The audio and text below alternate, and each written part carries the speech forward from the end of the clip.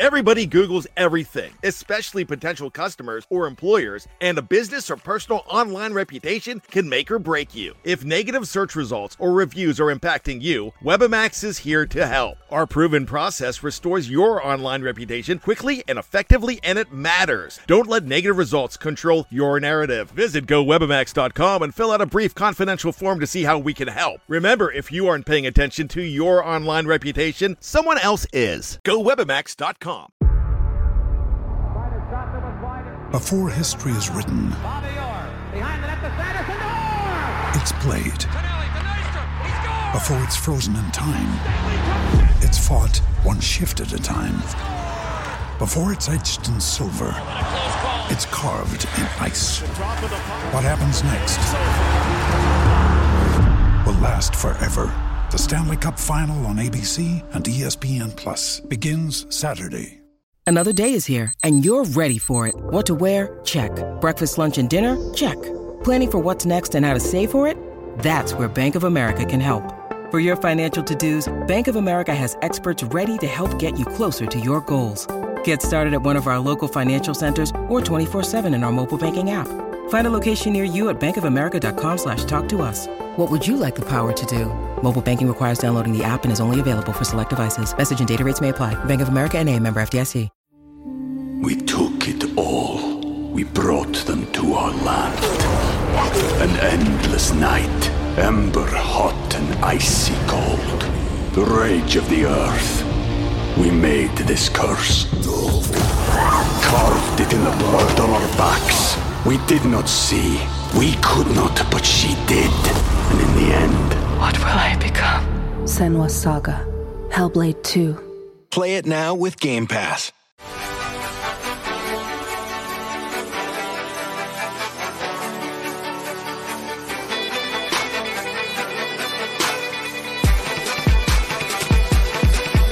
The show goes on. This is the official show on the Fish Stripes podcast channel, where we cover your competitive Miami Marlins every day in our own way. I am Eli Sussman, the managing editor of Fish Stripes, bringing you these episodes of the official show usually on Monday mornings and Thursday mornings. This one coming at you mid to late afternoon on Thursday as I'm watching the getaway day game between the Marlins and the Nationals at one of the emotional high points of this young season, no doubt about it. The team has a winning record for the first time in a couple of years. They've been playing very well on the road for the first time in a couple of years. And before this goes out, we won't have the outcome to Thursday's game, so it's a little unclear whether they'll sweep the Nationals or just settle for winning 2 out of 3. I think either way, you need to be feeling relatively encouraged by how things have gone, especially over the last week or so, playing well against division opponents, the teams that you're going to be facing for nearly half of your schedule during the season. It's nice to feel superior to this Nationals team that for a while has been typically better than the Marlins have, but it seems like they won't be much of a threat here in 2022. I want to focus on Pablo Lopez, just having another great performance on Wednesday night. Your Major League ERA leader to this point in the season. What's working for him? What we can expect from him moving forward during this 2022 season? And then the meat of the show, looking ahead to Monday's deadline to trim down the roster from 28 spots to 26, to trim back to normal after having this luxury of extra space early in the season. To do that very thoroughly, I'm going to mention every single guy on this Marlins active roster and try to arrive at a sensible conclusion about what they should do, who should be gone in order to optimize the talent that they have moving into the middle chunk, this long grind of a regular season that the Marlins are building pretty high expectations for. So a lot to get into on the other side of this break. Stick with me. We took it all. We brought them to our land. An endless night, ember hot and icy cold. The rage of the earth. We made this curse. Carved it in the blood on our backs. We did not see. We could not, but she did. And in the end... What will I become? Senua's Saga. Hellblade 2. Play it now with Game Pass. leading up until opening day, the discourse around Pablo Lopez, it was, to be honest, it was really bothering me. You know, there was this offseason where he was speculated as a trade candidate. There were plenty of people out there, some that I respect quite a bit, who felt that he was somewhat expendable in this pitching-rich Marlins organization, putting your trust in the next wave of young pitchers to fill that void and flipping him in order to address another need, yada, yada, yada. And I thought that undersold, you know, the production that he's had whenever he's been healthy the past few years in the Marlins rotation, and the potential that he had to get even better if you just had him stay put, and how they should have kept him and added talent around him without seeing him as expendable. The early returns have been even beyond my wildest expectations, especially coming off of that spring training where he did not pitch well at all in limited spring training action. But all the while, he remained very composed and very confident in what he was going to do to bring his game to the next level. Through 4 starts, he has pitched 23 in a third innings, and he has allowed 1 run. The very best earned run average in Major League Baseball. He's been just outstanding in every sense of the word to this point in the season. Most recently on Wednesday, shutting down the Nationals through 6 innings, doing it efficiently on just 84 pitches. There was clamoring to keep him in longer than those 6 innings. Imagine how quickly the opinion has turned on him that now you just can't get enough of him on the mound with how he has looked to this point in the regular season. What was amazing about that Wednesday game is that his fastball velocity was down pretty considerably from where it usually is. Without even his nastiest stuff, he went through 6 pretty easy shutout innings, continuing what he's done against Giants, against the Phillies, against the Cardinals. So this has been the easiest opponent of the 4, and he made it look pretty easy out there. He is loving every second of it, and why not? Another strikeout for Pablo, back-to-back Ks, and he's got 6 tonight. He will leave tonight, JP, with the best ERA in baseball. The main concern about him has been his shoulder. The fact that in 2018, in 2019, in 2021, it has held him back, has prevented him from the workload that you need him for to rely on, and it made it difficult to expect anything different here in 2022. So time will still tell as to whether or not that is solvable. It is one of the big mysteries in baseball, is how to overcome any sort of shoulder fatigue, especially if you have a history of it recurring again and again.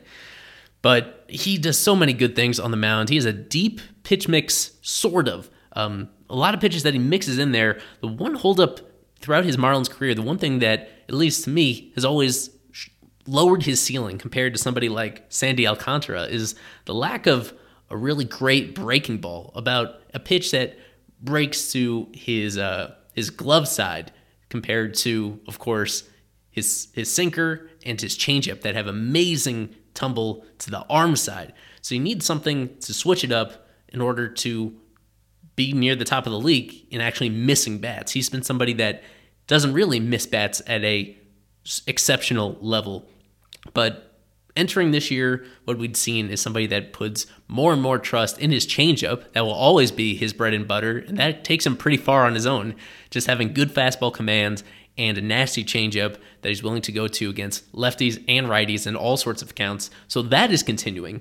But one trend I'm really interested in is exactly what he does on the breaking ball side, and not with his curveball. The curveball is the one that he's been trying to get it to work, and it's just not happening for him.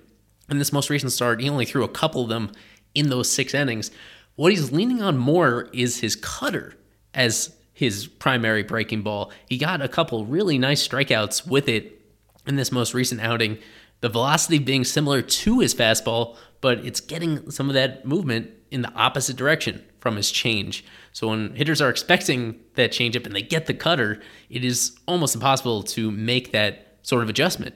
I'll be interested to see exactly how much more he continues to utilize that, how consistent that pitch can be, and the early indications are that he is willing to use it against both lefties and righties. So that's a really important thing too, to make sure that it's a factor against both of those, and it keeps the hitter in this state of mind where they don't really know what to expect.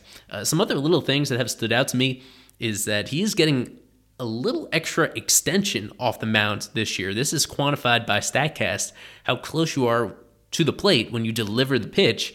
That gives the hitter less time to react. That makes whatever velocity you have play up even more if you're closer to home plate.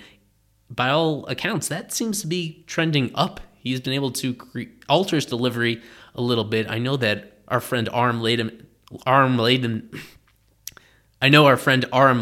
at Just Baseball is going to have an upcoming article breaking down the changes for Pablo and what he's done to his delivery in a couple of ways. So perhaps even make the changeup even better and to create that extra extension that I just mentioned. So I'll be interested in seeing how that plays out. The other key trend, not to discount what he's done to this point in the season, but all of his starts to this point have been on extra rest. More than 4 days rest, more than 5 total days between starts. For his career, when he gets any sort of extra rest, more than 5 days in between starts, more than 4 days of rest, he has a 2.86 ERA in a pretty big sample, allowing just 1.1 base runners per inning. That is like bona fide all-star stuff. Again, in a pretty big sample. Let me see exactly how many starts that is. Looks like 36, if I have that right. Yeah, 36 starts. And he has those kind of really excellent numbers. He gets more strikeouts. He does a better job keeping the ball in the ballpark. The peripherals back up that run prevention. When he's working on normal rest, it's an ERA over 5, allowing a lot more home runs, issuing more walks, more hit batters, like across the board, 1.35, 1.4 base runners per inning. Especially when you adjust for Lone Depot Park and all the starts he made against National League lineups. Like, he's been a below average starting pitcher. So from all-star to below average based on how much days of rest that he's had. There are, of course, individual outings that can really skew this one way or another. But I bring that up now because to this point in the season, he's had the luxury of extra rest in each outing, and that's not going to be the case for his next 2.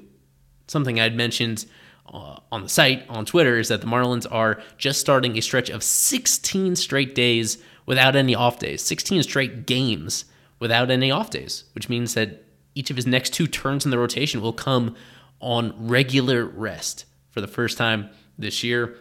I mean, if he somehow fires up more zeros in both of those outings, then that's when we know we have something really special on our hands. Fingers crossed he could keep it up because he is an easy guy to root for. He is an important voice in that clubhouse. And the Marlins are lucky that beyond this year, they still have a couple more years of control on him. That it will be fascinating to see exactly what they would do with him if he continues performing at a great level. I've been kind of doubtful that they would sign big contracts to multiple starting pitchers, having already done so with Sandy, considering how confident they are in their ability to develop more pitchers for a fraction of the price. So that will be interesting, is whether he actually performs so well that it turns him into a more obvious trade candidate during this upcoming offseason, just because they know that they won't be paying him that market value. That's getting a little ahead of ourselves, but people should naturally be extremely thrilled with what he's done this year. Still just 26 years old, so it's entirely within the realm of possibility that this is going to be Pablo's best year yet. We look forward to Monday because in the middle of that Marlins homestand, finally, the rosters are going to go back to, quote, normal. It's been easy to forget that this team has had 2 extra roster spots this entire season so far. A couple of those guys have kind of been hidden out of view for most of the season thus far. So it has been easy to forget because Marlins have been relying pretty heavily on just the top 24, 25 guys. But, of course, last year was 26, and that's the new normal. They took an exception to that roster size because of the abbreviated spring training to make sure that pitchers were not in a position to hurt themselves, to take on too much of a workload too soon. The Marlins were one of many teams that have gone with 15-plus pitchers, most of the roster being pitchers, 10-man bullpen they've had throughout this early portion of the season. And so that's obviously going to change. And it'll be interesting to see exactly what moves the Marlins make. So I give you a warning ahead of time that this may be sort of a silly exercise. What I've learned about the Marlins is that it's just hard to anticipate the exact timing and particulars of the decisions they make with that roster.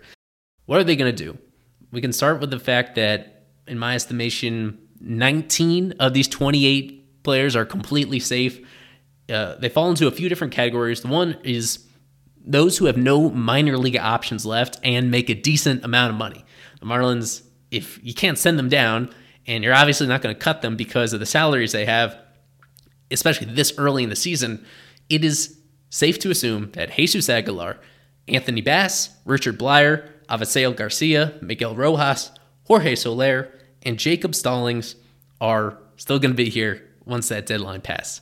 I think we can all agree with that. Aguilar, Bass, Blyer, Garcia, Rojas, Soler, Stallings, they're not going anywhere. There's really nothing they can do to put them anywhere aside from the active roster at this point in time. The second category, I'm calling it way too good or too important to even consider sending down. This one includes Sandy Alcantara, Brian Anderson, guys who, just to be clear, these guys have minor league options. If the Marlins wanted to send down Sandy Alcantara, there's nothing he can do about it. Of course, it'd be absurd to do so, and that's why he headlines this category in alphabetical order: Alcantara, Anderson, Anthony Bender, Jazz Chisholm Jr., Garrett Cooper, Pablo Lopez, Jesus Luzardo, Trevor Rogers, Jesus Sanchez, Cole Sulser, Joey Wendell, and Steven Okert, who I want to circle back to in a minute. So of these guys, most of them are playing pretty well. I'll shout out Trevor Rogers because I'm recording this in the middle of his start, where he, just like Pablo, is taking care of business against a very bad Nationals team to solidify his spot in the rotation. And somebody like Luzardo, who I was pretty skeptical of entering this year, so far, 2 out of 3 starts, really outstanding. His rotation spot in the majors is not in any jeopardy anytime soon. He's fine. Of this group, Anthony Bender has certainly been the low man in terms of performance. Even though he's picked up, I think, 4 saves already, they have not been comfortable saves. I think just about every single outing he has allowed at least 1 base runner, despite the quality of his stuff. He is just not quite the same phenom that we saw in spring of 2021 and soon after he was called up. He has some adjustments to make. That being said, he looks kind of healthy, and I guess it's kind of, maybe that's not the right word for it, because he did actually miss almost a week of time quietly on the active roster while dealing with what Don Mattingly described as a hip issue. So he hasn't been 100% healthy. Maybe you attribute that somewhat to his performance. Either way, he has returned to action since then. And just because of the quality of his stuff, the fact that he now has, like it or not, he has had some closing experience. For the time, he does have an important role to play on this bullpen. And so I don't see him as somebody that would be a candidate to be sent down in the very near future, although that could change in the not too distant future. And also among this group, I did want to mention Steven Okert, who he was kind of in between groups here because he doesn't make that much money, but he also doesn't have any minor league options, but he doesn't have a super critical role on the team, but there have been certain flashes of awesomeness from him this year. So I think the bottom line is, just because they can't get rid of him without designating him for assignment, he's another one that I would consider completely safe due to that roster situation at this time, as the Marlins take the lead here in the 7th inning on Thursday, trying to sweep the Nationals and move to 2 games above 500. So this brings us to the group that we actually want to talk about on the show, those that you need to think about as roster trimming candidates. The Marlins need to go from 28 to 26. One thing to keep in mind, Dylan Floro on the rehab trail, but not looking very convincing in his rehab outing so far. So I'm making these calls with the assumption that Floro needs a little bit more time. He won't quite be ready by the time that we get to Monday. These are the rest of the players that I haven't already mentioned.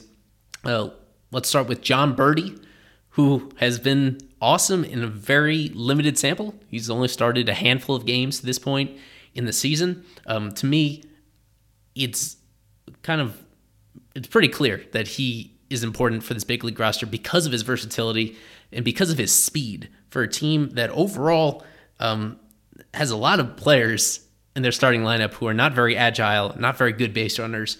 Even when Berti isn't in the lineup, he has ways to contribute off the bench that really nobody else on this team does. The fact that he's been actually effective in his limited sample, that's just the cherry on top, solidifies him. Eliezer Hernandez, we're not comfortable with how he's pitched to this point in the season, but he is somebody that does have quite a bit of starting experience already. When you take a step back and you look at the overall production, it's really not that bad. Will he stay in this rotation throughout the season? I think it's pretty clear that won't happen. We might be looking at this as soon as late May and reevaluating his role on the team and whether he should be here or not. For the moment, the fact that they were so high on him entering the season, I don't think 3 starts, with really only 2 of them being bad ones and having a nice one sandwiched in between, he's not really a candidate to be trimmed off at this time, in my opinion. Tanner Scott actually has a minor league option left. We know he's coming off a poor year with the Orioles after being great the previous year before that. And for a lot of this season, he has been great for the Marlins as well. It's just recently he's had those back-to-back on this road trip, uncomfortable outings, one against the Braves and one against the Nationals, neither of which cost the Marlins the game, but both of them really made you sweat with Scott. He's done interesting things with his pitch mix, relying more heavily on his slider than ever before. I think just like Bender, just the quality of the stuff is so much of a standout that you need to give him an opportunity. That, like, you can't just turn down that kind of arm talent right now, considering that the rest of this pen is sort of lacking in that department. I believe he's safe for the time being, but we'll have to strain things out relatively soon. This has been a popular candidate to get trimmed. Shawn Armstrong, who the Marlins signed as a minor league free agent this past offseason. He was a high-demand minor league free agent, too. Reportedly, the majority of major league teams made him some sort of offer to bring him to camp because the Marlins were able to get his commitment by kind of ensuring that he was going to be on the opening day roster. From the moment he arrived in camp, it was considered almost a foregone conclusion that he was going to crack the 28-man, and he did. I mean, to be honest, I've been trying to like stare closely at him and see what exactly they found so tantalizing about Shawn Armstrong, and I can't see it. For a guy who has been in the big leagues for a while now, has not really produced a whole lot, I don't see really anything that's sexy compared to, again, somebody like Bender or Scott. Those are guys that you can be patient. You can understand why the Marlins are putting a lot of hope in them straightening things out. But I don't think Armstrong has that same type of upside. The reason why I don't think they're going to cut bait with him right now is because he can't be sent down without his permission. He has to accept an outright assignment if they are going to, designate him for assignment. They really risk losing him, in other words, if they get rid of him right now, which I just don't see as a likely possibility this early in the season. We're only talking about a handful of outings to this point. None of which have allowed a crooked number. It's just that almost every single outing he's been allowing hard contact. And in a couple of them, he has looked kind of out of his element. When you put it all together, I think it's still too early in the year for them to cut bait with him, considering all the effort they put into acquiring him in the first place.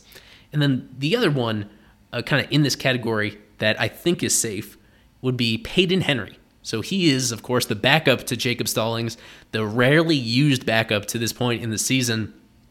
Caught people by surprise that he made the opening day roster in the first place. I thought Nick Fortes was ahead of him on the depth chart. And to be honest, Henry hasn't done much, in front of our eyes to show why he exactly deserved that spot and won that competition. He is, barring, a hit in his very last plate appearance today, he'll still be hitless on the season. One of the very few players in the majors that's been getting regular playing time and don't have any hits. Of course, as a backup catcher, you're prioritizing the defense, and even that has not been very good for Henry in his small sample this year. His receiving, for one, has been disappointing. Even in a lot of situations where it doesn't impact the game, there have been a lot of times without runners on base where he does like just enough to keep the ball in his neighborhood that prevents runners from advancing. He has flirted with a lot of bad plays. He's made a few of them, but he's flirted with even more that could be close to happening. So his receiving skills have not been up to standard. As I said, he has not been hitting whatsoever. Based on his track record in the upper minors, the Marlins thought, hey, at least he would get on base at a pretty decent clip for a catcher, and that hasn't been happening either. Just a couple walks this point in the season, that kind of represents his entire offensive impact. I do think he's safe for the time being. He has minor league options left, so they really don't need to hesitate to send him down for a Fortes or to consider a non-roster option like Astudillo or Lorenzo Quintana.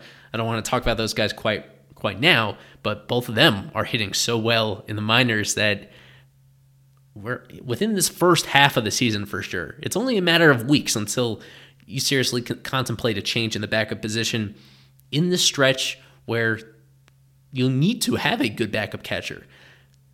Stalling this during the stretch where they go 2 full weeks without any off days, that backup catcher is going to need to play several complete games on their own. Is Henry going to be up to that challenge?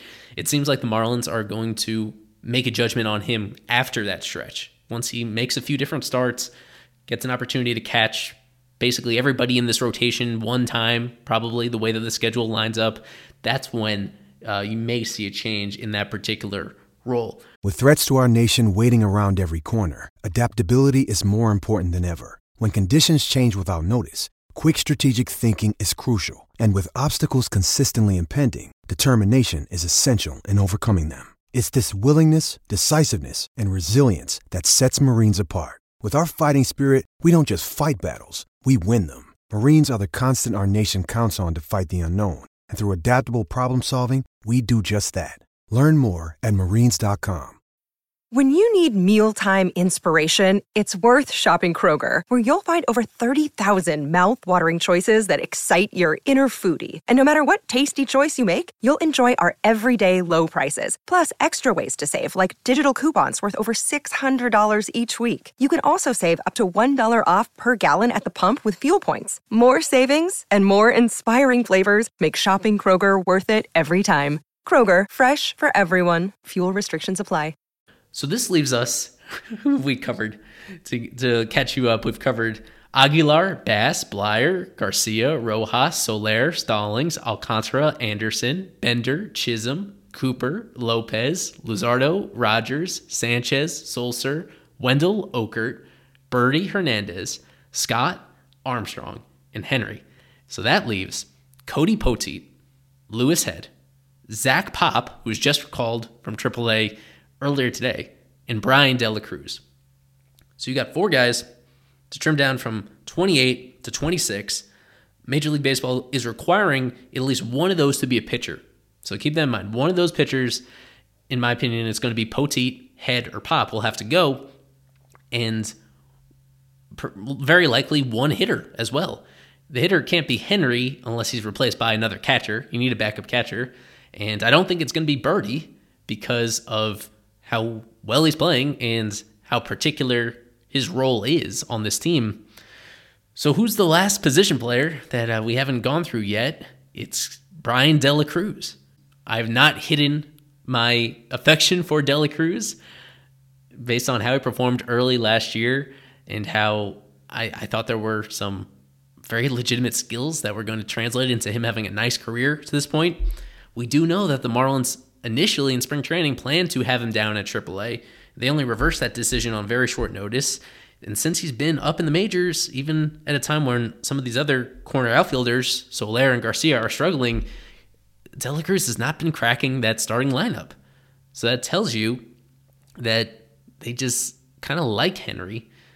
they're not really comfortable like putting much responsibility on his shoulders at this point in his career. De La Cruz was the prototypical fourth outfielder.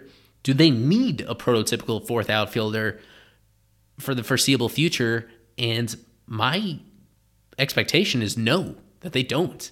That you have somebody in Birdie, circling back to him, as long as they trust him to be the backup center fielder, a position that he's played a handful of times in the big leagues, they certainly has the agility for, decent range for, then I think that's enough. Where you have Brian Anderson as the backup corner outfielder at both left and right, that's enough. So Anderson, because of his long track record, because of his salary, he's not going anywhere. Birdie, with the way he's playing, he's not going anywhere.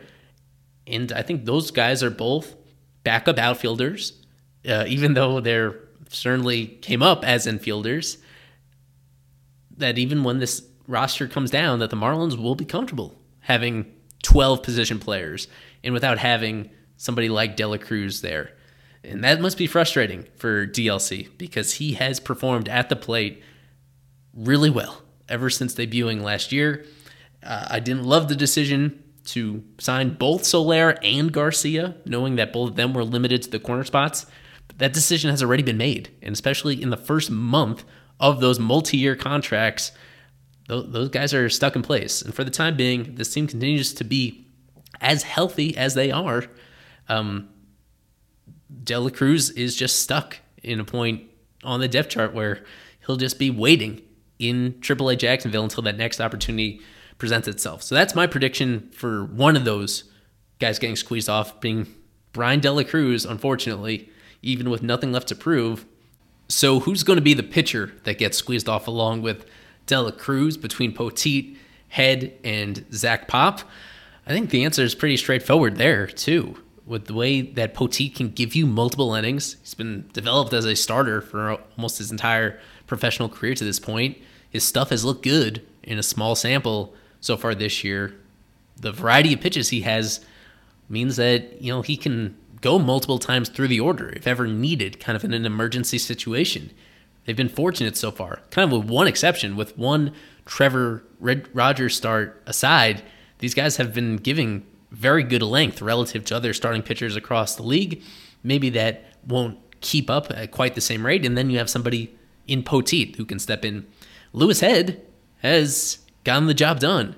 It hasn't always been sexy in his handful of appearances to this point. We know that they did trade a player to be named later to the Rays. In order to get him, they invested something in him. Even though he has minor league options left, he's 32 years old, so he certainly has nothing to learn from pitching in the minors, even less so than some of these other pitchers that we've already established are safe. So I think he sticks around. And by default, Zach Pop, he's only been up for a few hours. After making maybe one appearance over the weekends, my expectation is he's the one that gets sent back down. He showed some really nice potential during the second half of last season. In AAA this year, all he's done is throw up zeros, at least in terms of earned runs. He's allowed 2 unearned runs in his 7 appearances out of the Jacksonville bullpen. Really good ratios as well. He's going to have a really nice future. It's just that with this team, there's only so many spots at this point in the season. I was surprised that he was not on this major league roster during these first few weeks of the season.